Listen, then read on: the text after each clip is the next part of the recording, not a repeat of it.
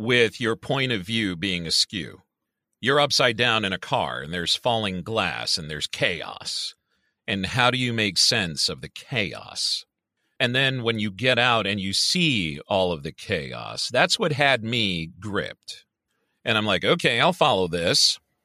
The build-up for the show, the premise of the show, I think was on point. As the show progressed, it started falling under the weight of its own premise because you had 22 episodes in a season. And in thinking about this show, especially after watching the last episode of the show, this was a show that was probably before its time because it is tailor-made for something like Amazon Prime or Netflix or something like that, but as 10 episodes. Do you know what UnCancelled means? Have you ever thought about what happened to those TV shows that were advertised every single week until their plug was ultimately pulled? Well, we have. Welcome to the show that's bringing dead TV back from the grave.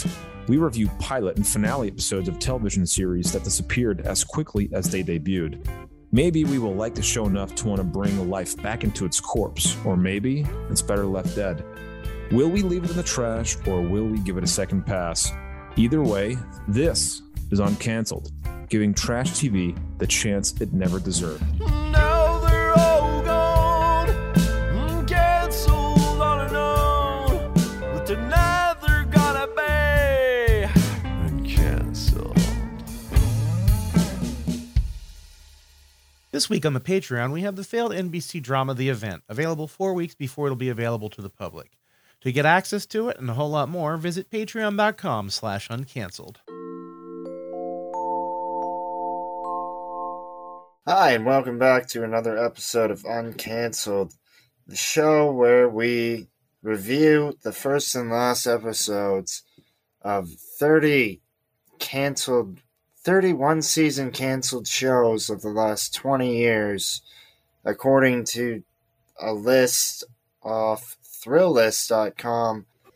Joining me is Pattie and Bill, who are different people who hosts the same podcast. What's your podcast called? Yeah. Well, our podcast is called The Watchlist with Pattie and Bill, and people can find it by going to thewatchlistpod.com. As you can tell, I'm Pattie. I'm kidding. Yes, that is not true. Yes. Hey, Pattie's, maybe that could be like an Irish male name, perhaps. It is Irish, yes.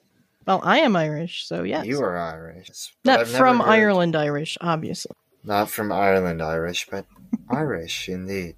Now, what's that about, the watch list? I guess I'll go. I am, our podcast is about just, we review movies, TV shows.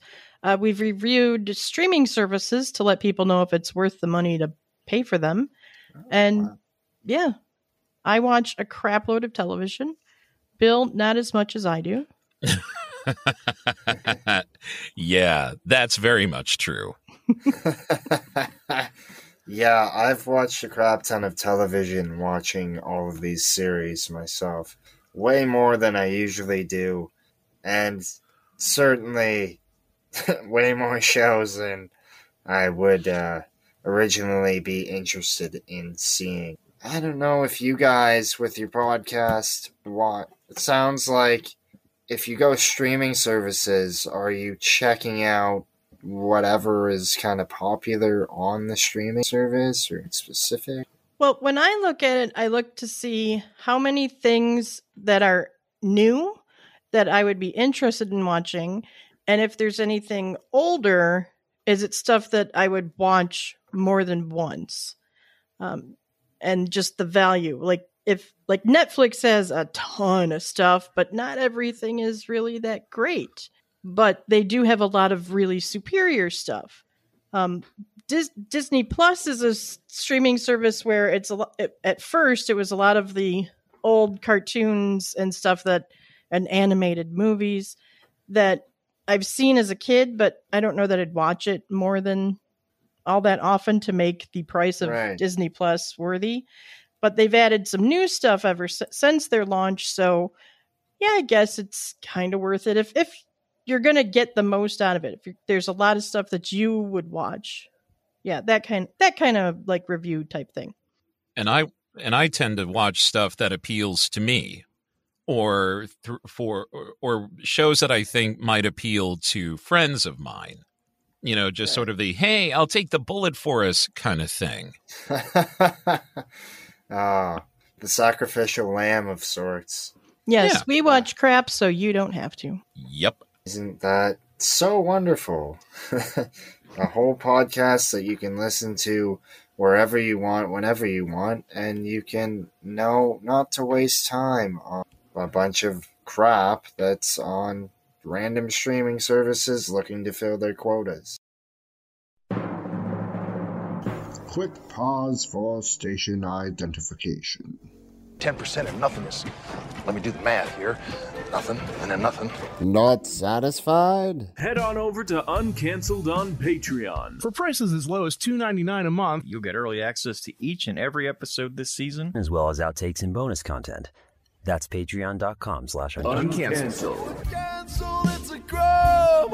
Ain't no more gonna die.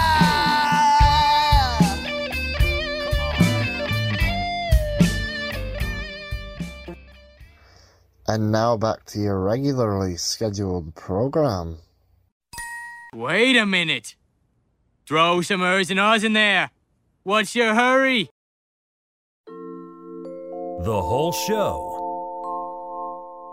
Today's series is FlashForward, that aired on ABC around 2010. It's a drama, mystery, sci-fi. A special task force in the FBI investigates after every person on Earth simultaneously blacks out and awakens with a short vision of their future. This has a 7.6 out of 10, rated by 60,000 people on IMDb. First of all, Bill, what did you rate it? You know what? I have to say I would probably rate it, and I'm glad you did this show, because I would rate the first episode about an 8.5, and I would rate the last episode about a 7. And there are reasons why, and I'm sure we'll get into that. But overall, I liked the show. So probably 7.5-ish as a whole. Fair enough. How about you, Patty? What did you have? I agree with Bill. I remember when this was on, and I loved it when it was on. And then it ended and was canceled, and I was kind of annoyed. I bought the book to read more, and then I never actually read the book. But I bought it. So yeah, about a 7.5, I would say. Yeah. Yeah, I am the complete opposite. I remember when this came out. I remember not liking it, and just having seen it today didn't change my opinion. Still don't like it. I thought the casting was good, but I believe David S. Goyer is the creator, the writer. He did Lost and was responsible for messing that up. And I think he also did The Event, which was around 20... This was one of those shows that was piggybacking off Lost, which, of course, Lost was hugely popular, and then the big question was, how are they going to end it? And they had no idea how to end it, and admitted they had no idea how to end it after they ended it. Spoiler alert, it's all a dream. Because I read that online, because I was a fan theory, and they went with fan theories hoping to make them happy instead of just coming up with their own idea. Which really turned me sour to anything David Goyer or anything ABC. They tried to piggyback off this with stuff like FlashForward, and I remember I really dug the premise. You had Joseph Fiennes, who, he was in some stuff. I think he of course did Shakespeare in Love, and then he went back to theater for a while. And it has Courtney B. Vance, who's a part. It has a good cast, but I thought it was bad CGI. I thought the dialogue was cheesy. And the slow motion, I don't know. What did you guys in particular, what made you really like this? I think it's the premise that I really liked about it. Just the idea that something happens where everybody, the whole world passes out for 2 minutes and they remember like something that's going to happen in the future. And then what is this all about? And then that big mystery thing that we see in that first episode at the sports stadium where it's like, what? Oh, ulterior motives. What? And that's what I liked about it. The thing that I liked about it, and again, thank you for making me rewatch this. And we had actually talked about FlashForward a couple of times on our podcast.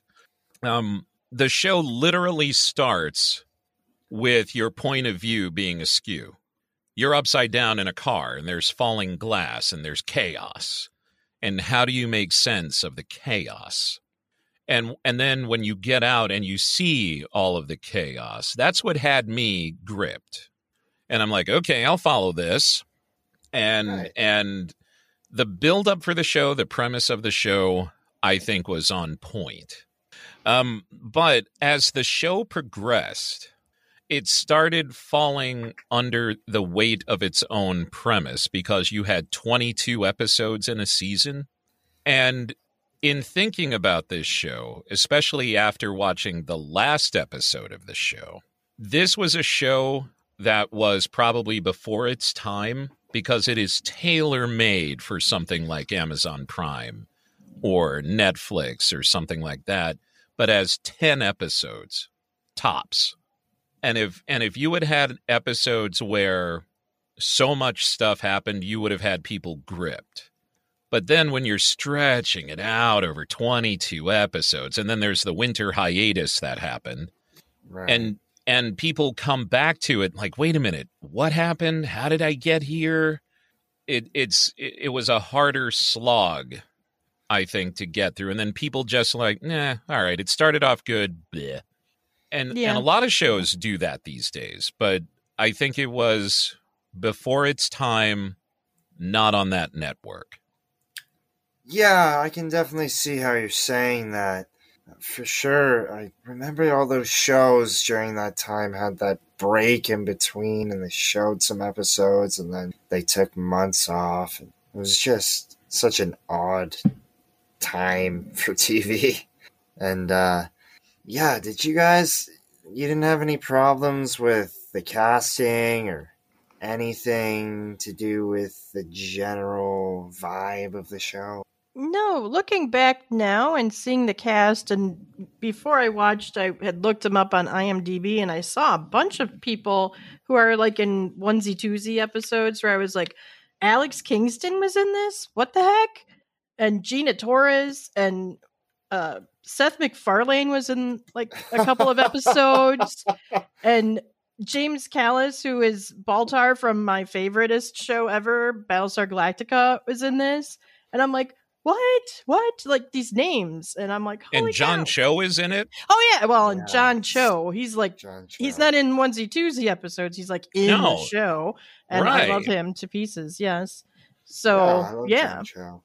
I totally the casting, the casting was good. And they're all very talented. So, yeah. Absolutely. There were just plot devices that were just unnecessary. Yeah. And watching the last episode is really disorienting because I sort of remember things that happened way back when.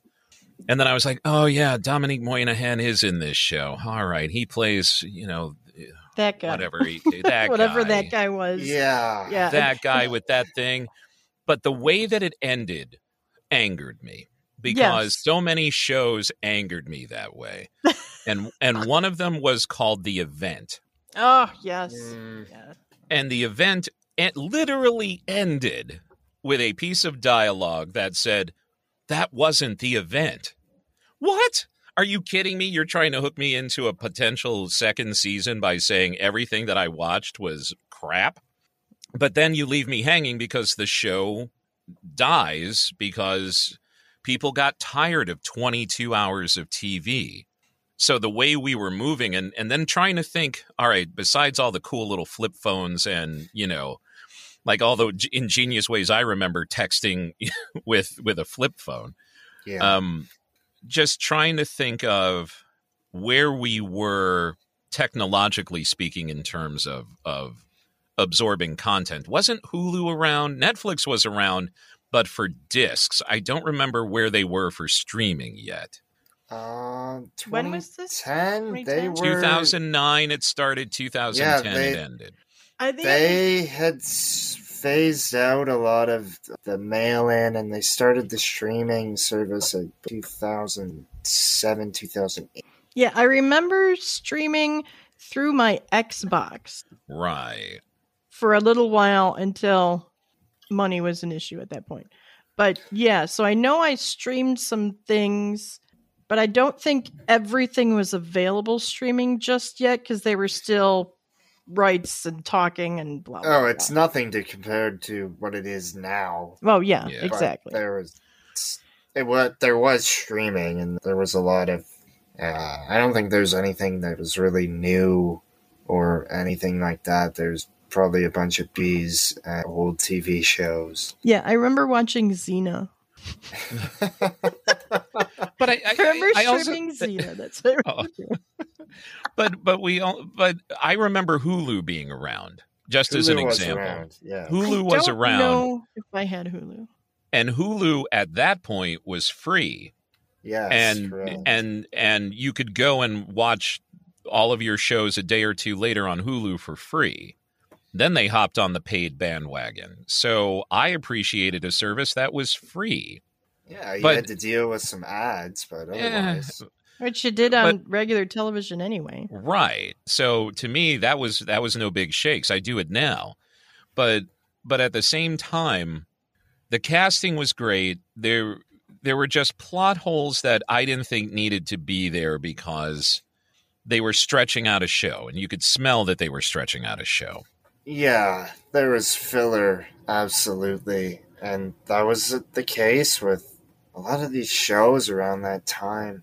I don't know why they were ordering so many episodes, especially compared to now where you can get, every show on a streaming service is 6, 8 episodes, maybe 12 tops.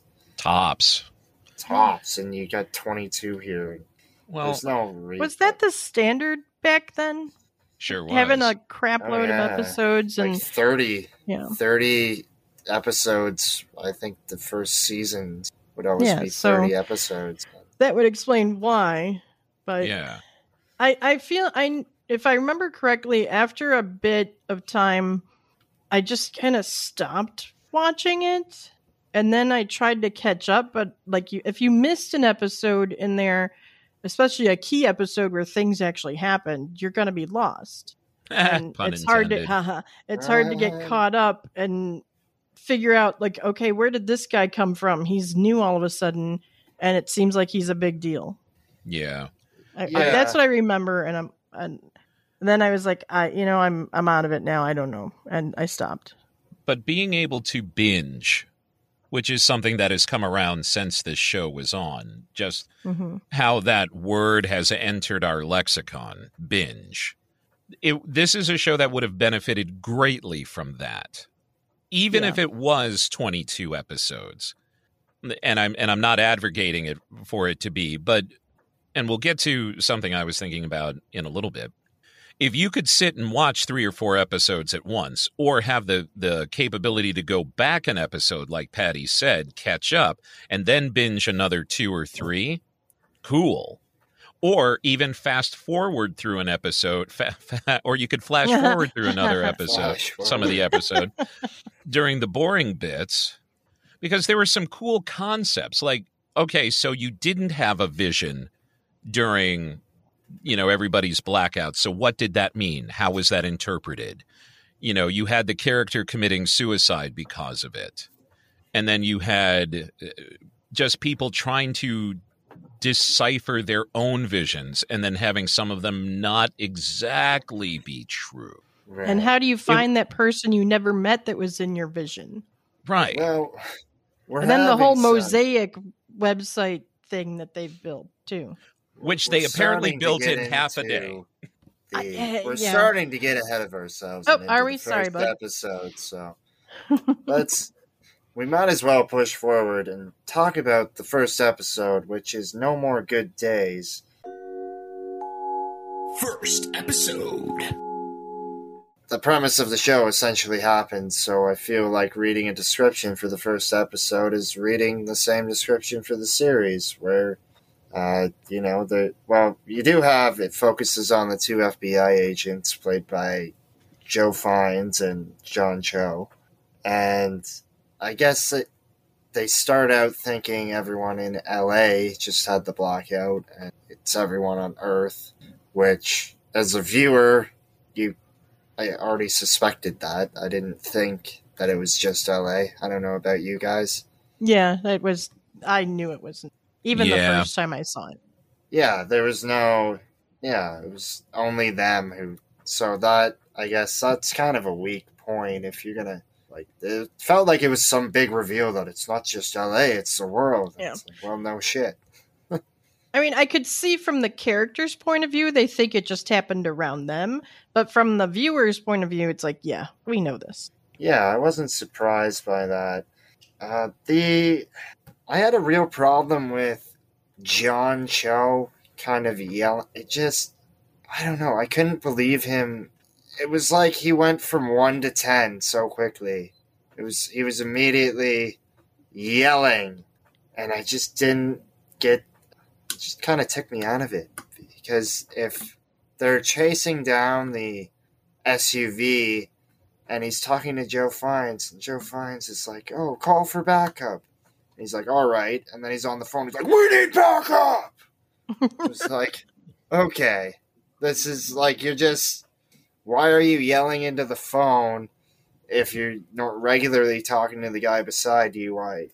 Well, back in the day, didn't you have to scream in your phone? Can you hear me now? Can you hear me now? Maybe. That's a good point. And he's standing outside in the chaos, maybe even just as an actor and all the chaos on the set, maybe he felt like he can't hear himself. Well, this was before. Or maybe I'm just making shit up. I don't know. This was before any of that happened. This is where they're chasing down the SUV. Whoops. Okay. Before the flash forward. Well, I guess not the. I guess maybe he was. The flash. Yeah, I don't remember now. No, it was when they were chasing the SUV. Okay. It was just before the flash forward, because the show starts in the immediate aftermath of the flash forward, and then jumps back 4 hours to see how everybody's days started. Okay. And then picks back up, and then they capture the people in the SUV. Gotcha. Yeah, which the people in the SUV are, one man is dead, and another is a blonde woman who they take in for questioning, and John Cho yells at her a bunch.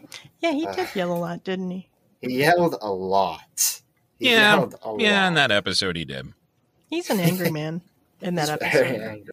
I like him in a lot of things, but this one, I was like, John Cho yelling, you need to calm down a bit. And we got that Joe Fiennes slow-mo running. He's like, get to the hospital. It's only 2 miles away.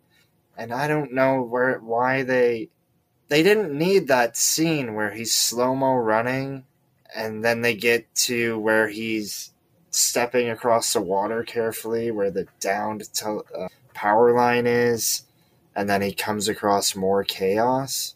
I felt like there was no need for such a cheesy slow-mo running scene. Well, the chaos is always what draws you in. It's literally how you take the normal and make it abnormal. And that's what scares you, because everybody gets used to whatever their normal is.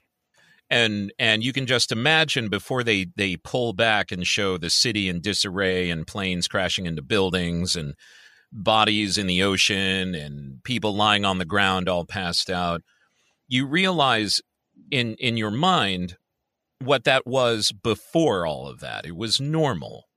So the chaos around it made sense to me, given that first show. What kind of took me out of it was the fact that they built this nationwide website in almost no time, 13 years ago. Well, I feel like it was some kind of a thing that they had already started building and they repurposed it for this. I feel like I recall something along those lines, but I might be wrong and making it up in my head to make it make sense. Bill, you reminded me of, I remember when there was all the chaos happening, and like you said, you recall it, well, it's usually normal, and you're seeing these bodies in the water, and, all the cars flipped over, and we get that car that falls into the subway, and there's a man that comes out of his car, he's on fire, he's screaming, and there's chaos happening everywhere. And then it seems to relax, and we carry on with the show, and all of a sudden, it felt extremely shoehorned, is that a helicopter explodes into a building.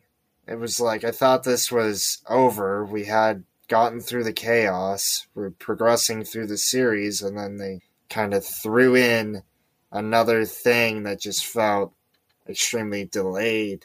Don't know why, if you're going to have all this chaos, you might as well just go for it and don't hold anything back and don't have something come 5 minutes later, because the flash forward was over at that. Everyone's recovering. We've seen the aftermath. We've seen people gather, kind of collecting themselves, like I mentioned, the guy on fire, and everything sort of, it's like, okay, you're finally wrapping your head around this. You're like, what's happening next? What are they going to figure out? And then they just have a helicopter crash into a building in the background. The part that didn't make the most sense to me was that the hospital calmed down. Yeah. That would take a long time to calm down, especially with the people who were in the middle of surgery. Right. They'd have a lot happening right there in all of those ORs. Well, she said that her patient died on the table. Yeah. But I feel like in surgery, anybody who was having surgery during that time, because they don't just have one surgery in one OR at a hospital like that size in LA.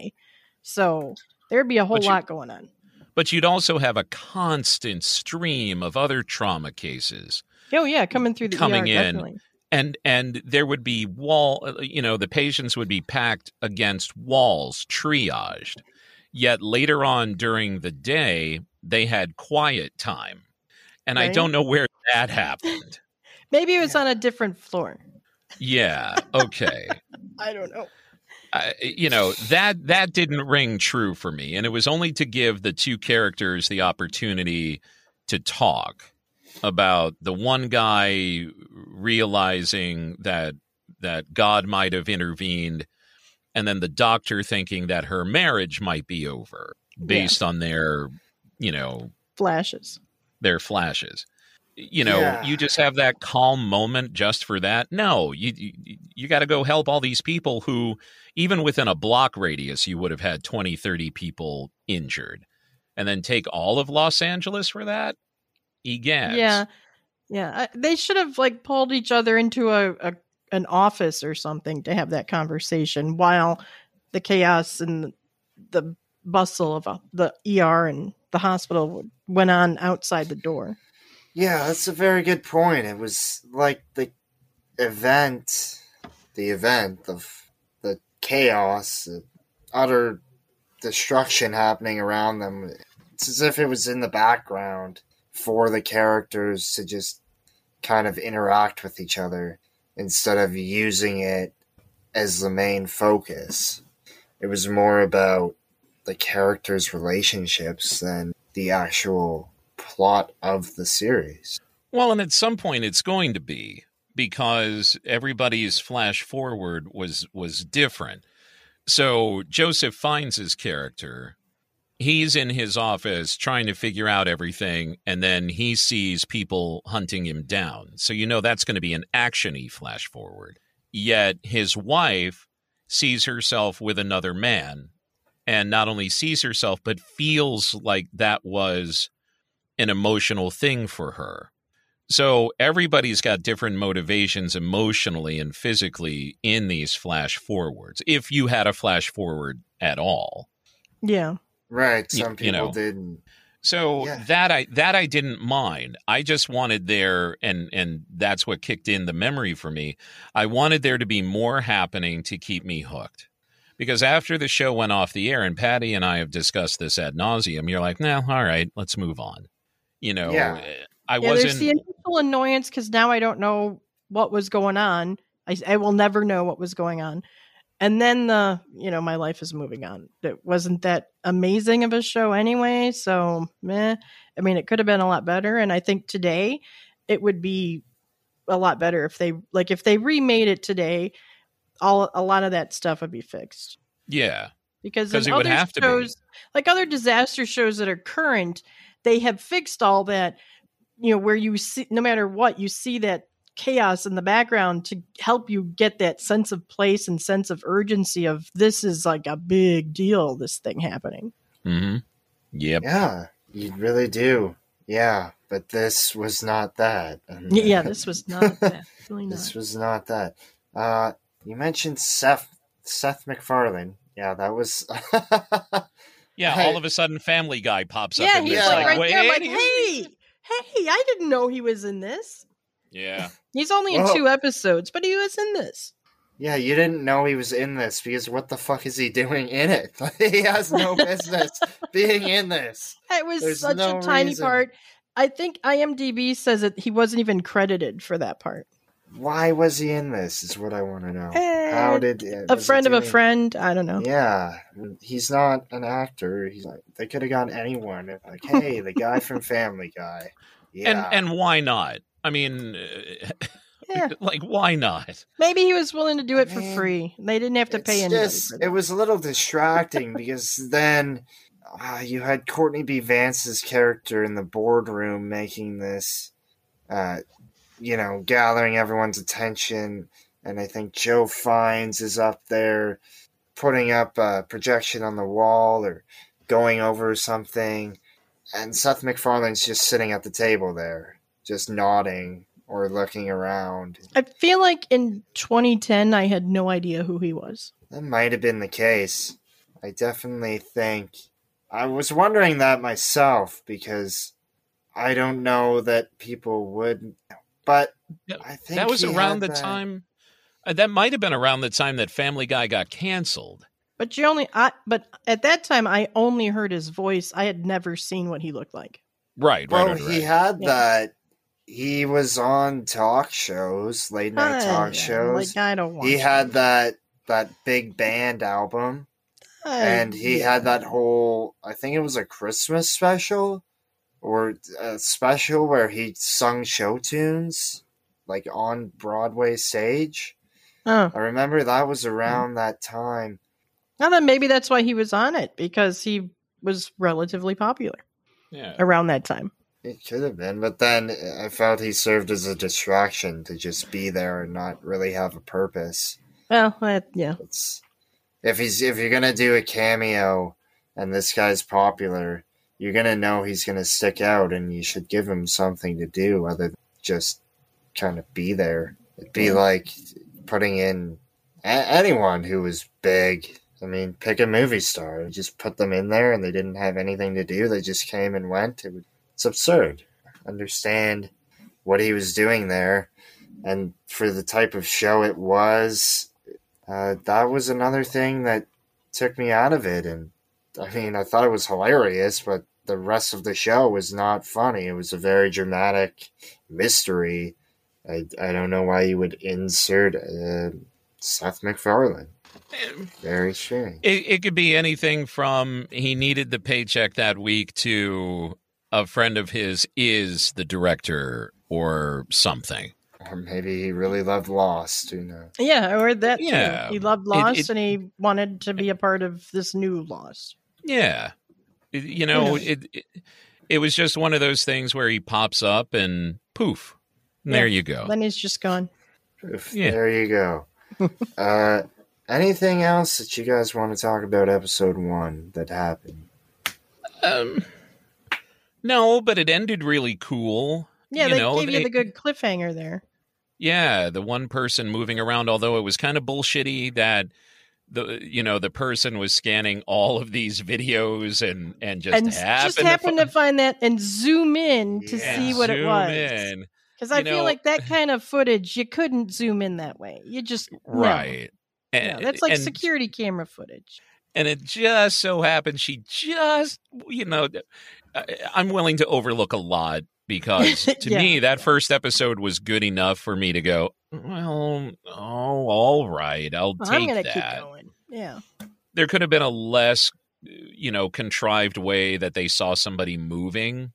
But, hey, it started the ball rolling. Yeah, that, by the way, is at a Detroit baseball game. The Detroit Tigers, I believe. And there is a guy who is moving in the crowd towards the exit as all the other people are passed out, having their blackout / flash forward. And it zooms in and it follows this guy, and instead of just, which I'm gonna say again, that was to get an extra little few seconds to fill that runtime. Instead of immediately exiting, he hesitates a couple times, looks around, then he walks towards the exit entrance tunnel, and he clings to the wall as if he's hiding from someone and kind of peers around, even though he was just walking and he knows that every single other person is passed out. So that was a bit odd to me. If I was in that situation, I would just leave. I think they did that to make us think we'd see his face, but it's too blurry. And then in their TV show way, they're gonna fix that footage to clean it up because they always do that, even though it's not possible. Yeah, but that's what I think. Yeah, that's definitely what they did. But as that character, as that guy who is, being suspicious, he doesn't want his face being shown. I'm going to assume. That's the suspiciousness of him. He's looking around. Well, hey, maybe. And why would he assume that there's not... It's 2010, and you're at a baseball game. There's TV network cameras filming the game. You don't want to hesitate and look around a bunch, because even if the cameramen are passed out, the cameras didn't stop. They're still rolling. So that should have been... These aren't very smart people. If that guy was responsible for the but do we know thing he that's was causing responsible? people to have the blackouts. Maybe he was like everybody else and kind of didn't know what was happening and was like, why am I the only one awake? Where is everybody? What happened to everybody? I don't remember. Is there anybody else in that like episode? That? No, I don't. In think that we found episode, out. no. But I don't remember any other episodes. If we find out more about, perhaps in this final episode titled "Future Shock."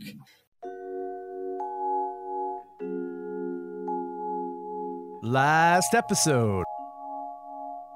Where Mark finds out the date of the next blackout. Dimitri and Simon attempt to stop it. Everyone discovers if the visions they had of the future actually come true. I guess the flash forwards are part of the blackouts. Is there specifically, are they the blackouts are causing the flash forwards, or did we get an idea of how that's working exactly? I don't think we do. No.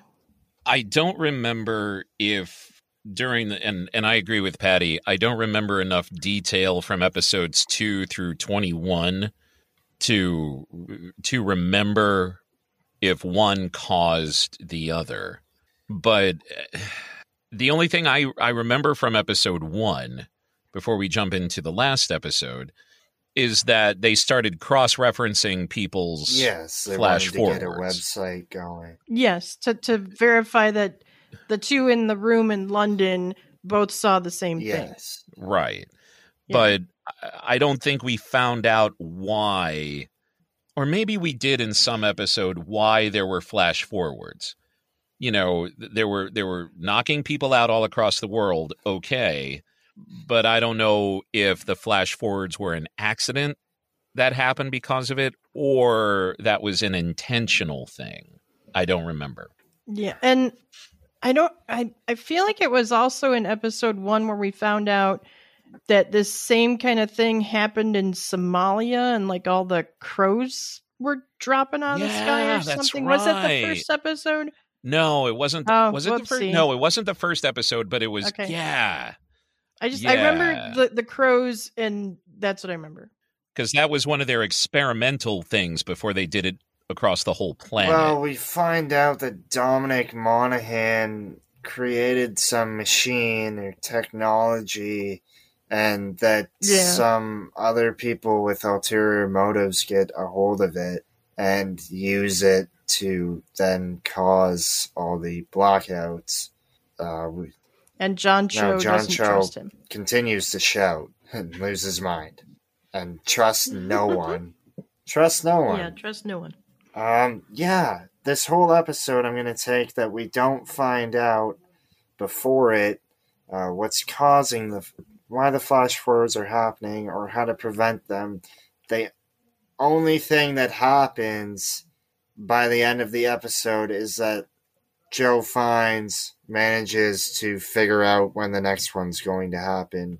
And so he calls everyone and they alert everyone to at least not have the utter carnage and chaos of what opens the series again, because everyone goes safe.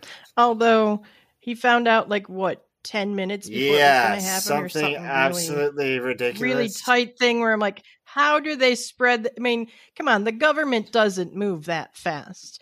And the U.S. government, it doesn't move that fast. Plus, how can we notify all of the other governments around the globe that fast? Because, time zones. Yeah, here's the main problem that I had with that is Joe Fiennes. Here's a whole issue. First of all, he's in a building that's laced to explode, filled with bombs that are going to detonate. There's people, there's a team of special forces or whoever they are. Guys with guns, with laser vision and night goggles on, and they're tracking him down, which I don't know why they're tracking him down, trying to kill him, when they know that the building's going to explode. If anything... Well, and they had their fast forward knowing they were going to do this. So wouldn't they know where he was supposed to be? And plus, if they know the building's going to explode, shouldn't they just wait on the outside to make sure he doesn't leave and then let him explode? Yeah. That's a big kind of question mark why they want to, if they know they're going to die, why make it harder than it needs to be? Why do you want to be in an exploding building? You know it's going to blow up. Why are you trying to hunt down a guy that you know is going to die anyway? That's confusing. Right? And then we get that he's hiding behind a office cubicle, and which happens to have a phone in a very weird place, about knee high. If you're standing up, is where that phone would be, and it's not even. It's mounted to a temporary wall that's kind of a barrier. Not really. I don't know. That I can overlook. But he calls his wife and tells her to get somewhere safe because the blackout's about to happen again in 2 minutes. And that's a 30-second conversation. And then it jumps to John Cho, who's reading about it online. It's like, I don't think you could type in 2 minutes get that out there. Yeah, and he's just an FBI agent. If he who's he? Calling the president? Like his call's just going to automatically be connected because everybody knows who this random FBI guy is. The Courtney B. Vance character. Well, if it's Courtney B. Vance, I would believe it because he's the director is the one who or makes something. the call. So he would have a connection to the higher ups. Joe Fiennes calls him. Yeah. Oh, he was the one who made the call. Okay. Well, that makes sense. But that's another step in the whole line of this is time sensitive and we're not going to be able to notify the world. No, they needed to space that out better. And they just wanted to have some sort of heightened sense. There's a lot of problems. And I feel like that was really late in the episode, too. So yeah, it was. I mean, if they started there, then I might find it more believable. Because it would feel more drawn out. Yeah, they needed to start the end at the beginning or earlier. Interesting. And I think Bill touched on this. You touched on this earlier where you said they were just kind of stretching it out and trying to fill some time where they could have not done that and just, focused on the stuff that kept you captivated. And then whatever the rest of the episode was is what the rest of the episode was, but get through all the stuff that's keeping you captivated in the beginning. Yeah, but all shows are guilty of that. Every show has to have a little bit of filler. It can't be all action, progressing shit as it happens. You need to slow down. Right. Yeah, but that doesn't need to be the last episode. That doesn't need to be the 23rd or 22nd episode. You could have that in a 15 and a 4th episode. If you're going to go and set all this stuff up, you should have all of that out of the way. Because at this point, they've figured out I don't know that they figured it out, but he certainly takes 22 episodes to figure out his flash forward, and then it's at this building, and you discover what the next one is going to happen about 10 minutes before. There's just so much with even him finding out that date was... I'm like, really? Yeah. I wanted to like the show. This string and the different circled words and that whole thing was like, really? Yeah, and then these guys are after him. Like we said, there's a building about to explode. He's in this building knowing it's about to explode, and you have the antagonists, the people responsible for the blackouts happening that are, as we find out that some of them are in the FBI. They're crooked. They're at Mark's, played by Joe Fiennes. They're at Mark's house, and they're having that discussion outside the patio door as the wife sees. Oh, yeah. He's a dead man. He's gone into the building that's set to detonate. And it's like, well, then why do you have a whole team that's chasing him down in the building if you know he's a dead man? But you also have to have... All right, so to your point about just waiting for the building to blow up and that's how you kill him, okay, I'm on board with that. But you also need to see that somebody was after him for what he knew. And, if he's just standing there at his vision board and he's looking and he's trying to piece it all together, he's trying to piece together where's a the mosaic. tension? Yeah. Okay, that's great. But then where's the action? Where's the conflict? Where's the tension? And the tension comes in that all of a sudden, from way over there in a closed office, he hears the ding of the elevators, and then he sees the scopes and everything. But but that ratchets up the tension of they're going to kill him for what he knows. They're going to double kill him. They're going to shoot him. Then they're going to blow him up. That's a very good point. So he knows some really bad stuff. He's going to be here, and we're going to make sure or good that stuff, he and dies, is trying to find stuff and we're not out. going to give him the opportunity to potentially make the phone calls that he does and spread the word. Yeah. Because... Yeah, Boss Man wants to see his head removed from his body to confirm that he's actually dead. It's a very good point. Yeah. Well, you forgot the magic ring that keeps you from passing out or whatever. And John Cho's like, no, I'm going to remember my forward this time. From passing out. Oh, yeah, because the one ring you're going to have another them black flash forward, John. I'm sorry. Yeah, well. But the ring I didn't have a problem with because, okay, that's cool. It makes you immune to the effects of the shenanigans. And then, but I wanted so much more to happen in so many fewer episodes. It's called What Did You See? It aired on the 16th of March, so it is a recap of the first 10 episodes of the first season. Okay. See, they used to do that all the time. I forgot they did that. Okay, so if you need a recap of what happened on the first 10 episodes, just give us 10 episodes and do a brief recap in beginning of the 10th episode of the first 9. That's what they... Yeah. I think that's what they do now. The ending sequence is, again, tacky running, where he's running out of the building while it's about to explode. Well, there was a big thing back then, too. The big explosion is you slow-mo walk away because you're a badass, or you're running because, oh my gosh, I gotta save myself. Which I think he had, that was 13 seconds? Yeah, you're not gonna make it because, he's on a higher floor, so he's got to get all the way down and then get to the exit. The blast radius. From the stairwell. Also. Yeah. Slow-mo. Yeah. Although we don't know if he actually made it out because we didn't see. Yeah, he's got movie time, 13 seconds. Well, let me ask you guys, what is the better episode overall and why?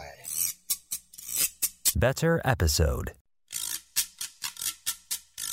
Well, for me, I it's would have the first. I'd have to say the first because it's pulling you in. Mm-hmm. And it's showing you where it's going to go. And then it's the presumed promise of we're going to learn stuff about this particular reality, as opposed to the last one where it's like they're trying so hard to sum things up because it's the last episode of the season. And it's just meh. Yeah. Because this is when everybody's flash forward actually happens. And meh. Yeah. I too would have to say the first episode of these two, because as Patty said, it gives you the promise of something. It gives you the promise of, we've got you. There's this really cool thing happening and we're going to get to the bottom of it. Problem is they don't get to the bottom of it. No, yeah. And many shows have fallen under that trap. So they are what they are. But to your point, what is a good episode is a really good question. A good episode gives you a little bit of character, advancement, and the need for more. And I think that's true of all TV. So if you have character, and you have to be engaged with these characters to begin with. So you have to have a certain number of characters that you can handle. You can't have 20 characters doing a lot of shit. You have to have 5, 6 main ones talking. And then you get the Family Guy, Seth MacFarlane over here giving you a line, or you get somebody else over here giving you a line, but whatever. And then you have the action. You have the progression of the story. And then the promise of more. That makes a good episode. The Witcher did that. Reacher, the new show on Amazon Prime, did that. Good shows. Jack Ryan did that. Lots of good shows out there give you all three of those things. And if they can give you all three of those things, you got a pretty good episode on your hands. It's where nothing happens or you take away one of those things and you've got problems, generally speaking, unless there's no more character to develop. You've gotten everything and it's just the last episode. I mean, look at the whole last season of Game of Thrones as an example. There was no more character development needed. Nothing else happened. Hell, even in season 6 of Game of Thrones, that which I dubbed the actions, season, you knew all the characters. There didn't need to be anything else. It was just, okay, how are we going to get from point A to point B? But if you still have something young and something untried, you need those things. So if any show has that, I'm willing to give it a shot. Patty and I both give so much crap a shot. Yeah. FlashForward was not one of those. But it was for us, when we back started. In the day, I loved it, yeah. Yeah, but there is another thing too, and I was thinking about this really, really hard. television itself, mainstream television, has a problem with sci-fi. You know, it in a niche thing, sci-fi takes off. You know, everything from having its own sci-fi network, or just, you know, a certain section of Netflix or whatever, it can grow and germinate as a seed. But as a whole, anything science fiction or fantasy, except the one-offs of, what was that, Once Upon a Time?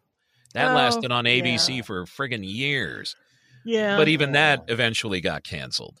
But people in general have a problem with sci-fi. Firefly, Serenity, FlashForward, The Event, the Orville, the Dome, Under the Dome, and so many others. On and on. Yeah. On and on and on. And they are well done, at least in their first season. Like Heroes was amazing the first season. Absolutely amazing. And then it fell under its own weight because the second season actually had a writer's strike in the middle of it. But then again, you have 22 episodes, each one an hour that you're trying to fill. Hence the whole, if you're going to do hours, make them less episodes. Or do more episodes and make them only half an hour. Yeah. Right. Well, with commercials, you know, you only have about 40 to... Well, but still, that's a lot of time to fill. Yeah, that is. It is. And in general, I don't think people can wrap their minds around sci-fi the way Patty and I and a lot of other people do. Yeah, I think the mass population, it's a very niche group that's into sci-fi, and that niche group, they are incredibly loyal to their sci-fi. Whichever franchise they latch onto, they are loyal. And if anything happens that they don't like, they will tear it to shreds. And then the show starts to tank, because that's not how that should be. And especially if it's something based off of a book or a comic, a graphic novel, those fans are even more loyal, and you're not doing it right. You're not following this. That didn't happen there. And oh my gosh, like Cowboy Bebop. The people who saw the original anime, they're like, this isn't, this is terrible for the live action one. So, yeah. Well, even Zack Snyder's Justice League versus the theatrical version of Justice League. Yeah. For years, they cried foul that Justice League wasn't Zack Snyder's vision. That was more that screwhead Josh Whedon's vision. And so Warner Brothers gave him tens of millions more dollars to refilm stuff, and it turned out to be a way better movie. And conversely, people who are into romance shows like Grey's Anatomy and all that other sort of stuff are fiercely loyal to their shit. Yeah. And I feel like there's more of those type of people watching network television than the sci-fi back people. to FlashForward. Back to the show we want to talk about. Yeah. What was the best scene? Best scene.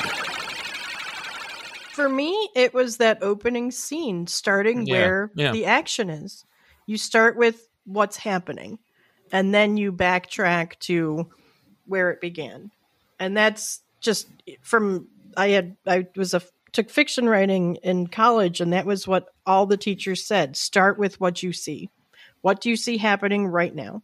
And then you branch out to the rest of your story. So where the action is to grab people and make them care about what's going on here and keep watching, that opening scene where everything's upside down, that's the best bit.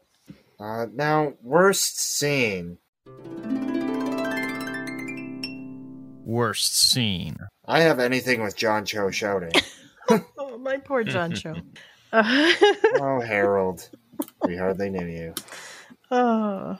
What you guys got? Yeah, I where John Cho, he wants to do their actual FBI job they had and forget about this flash forward nonsense. And the arguments that him and Joe have throughout the whole friggin' series about that. At least the first, I don't know, I think it was like the first several episodes. I remember that.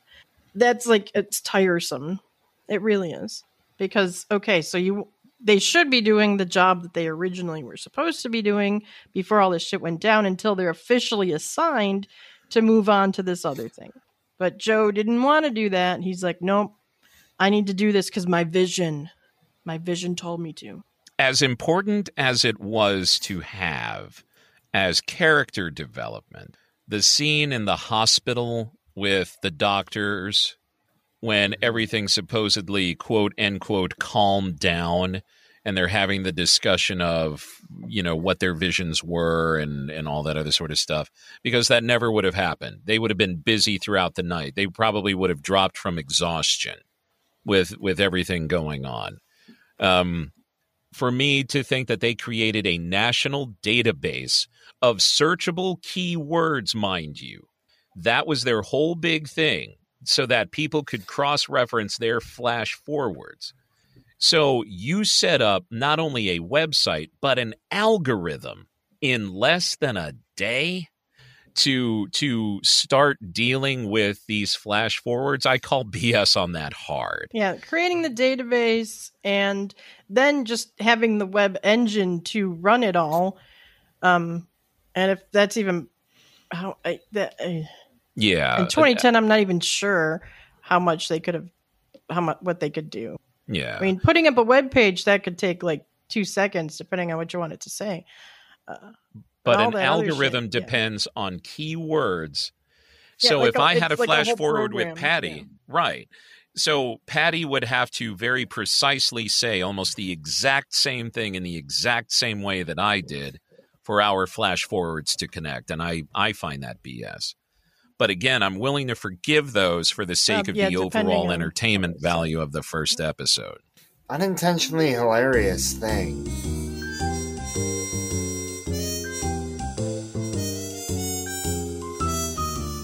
Unintentionally hilarious, aka it's so funny I forgot to laugh. Well, we have Seth MacFarlane popping up, which was very absurd and certainly had me a bit distracted figuring out, well, why is he in this? What does he do? Oh, there he is again. Oh, okay. Did you guys think of anything else that was kind of made you go, pfft? There's the woman who's, I think she's getting deported at the airport with her mother. Yeah. And what she's the hell was that? in love with the doctor guy. That whole scene at the airport just was like, what? Where it was so why were they blatant. being detained? What the hell? Well, that was to have been shown in other episodes. My only guess is, she was working without a permit or something in the country illegally. I don't know.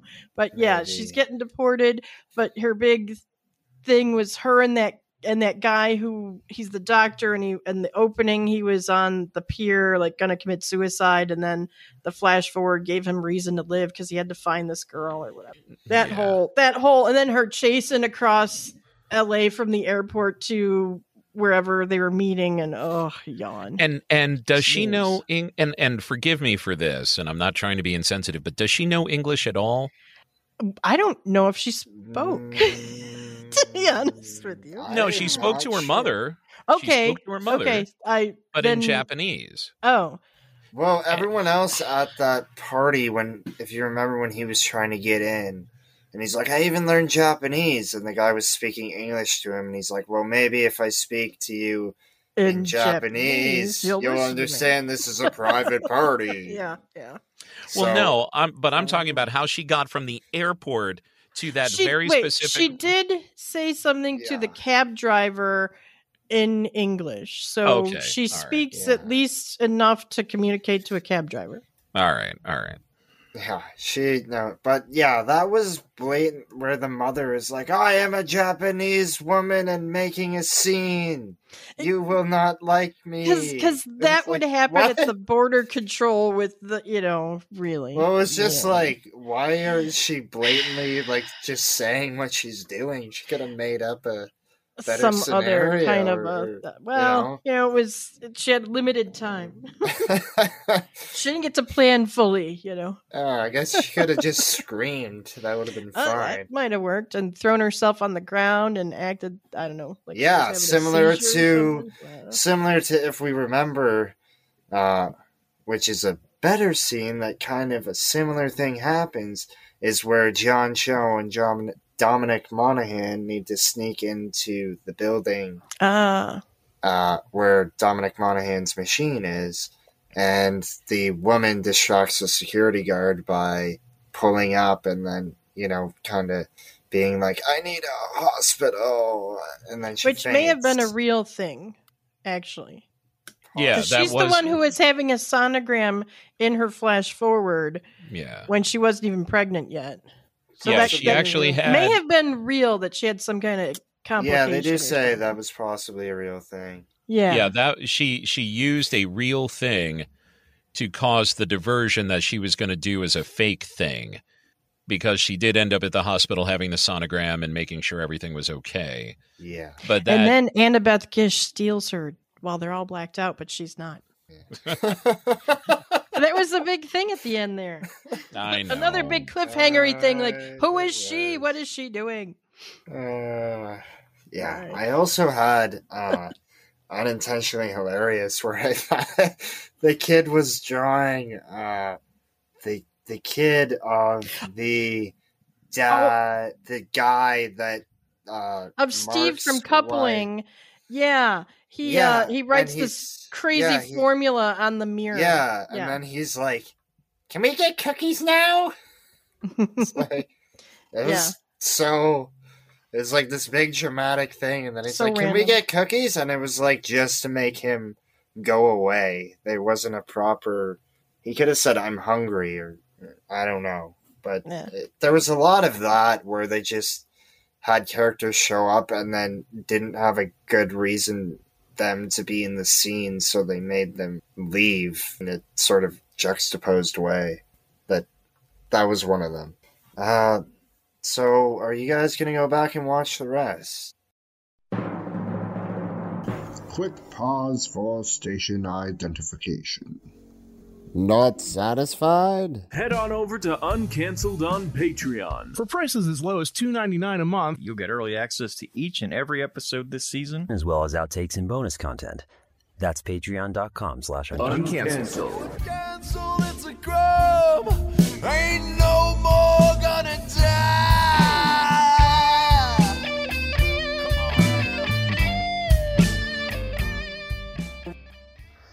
And now back to your regularly scheduled program. I might go through and see. I'm between shows, so I might watch a couple while I try to decide what's next. I will just get frustrated again that it's over. and I don't want to do that.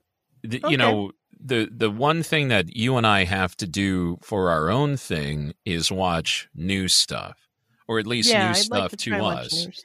So for this show, and thank you for having us on, by the way. Yes, we rewatched 2 hours of stuff that we've actually touched on our show, which is fine. But to go back and rewatch 20 more hours of programming, oh god, it's a lot. Legitimately 20 more hours, because I watched it on abc.com for free. With commercials, so each episode was an hour. So that's 20 more hours. It's on where? It's on Daily Motion without commercials. Oh, well. Okay. But still, you know, that's a lot still. It's still a lot that we could be devoting to this stuff. And again, going back to something I said before, it lives well in my memory. And now, having become a little bit more jaded, I don't want to go back and go, God damn, why was I liking this show?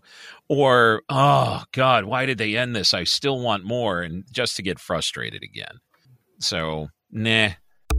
Oh, hell no. Get that garbage out of here. So uncancelled, it's a crime. Ain't no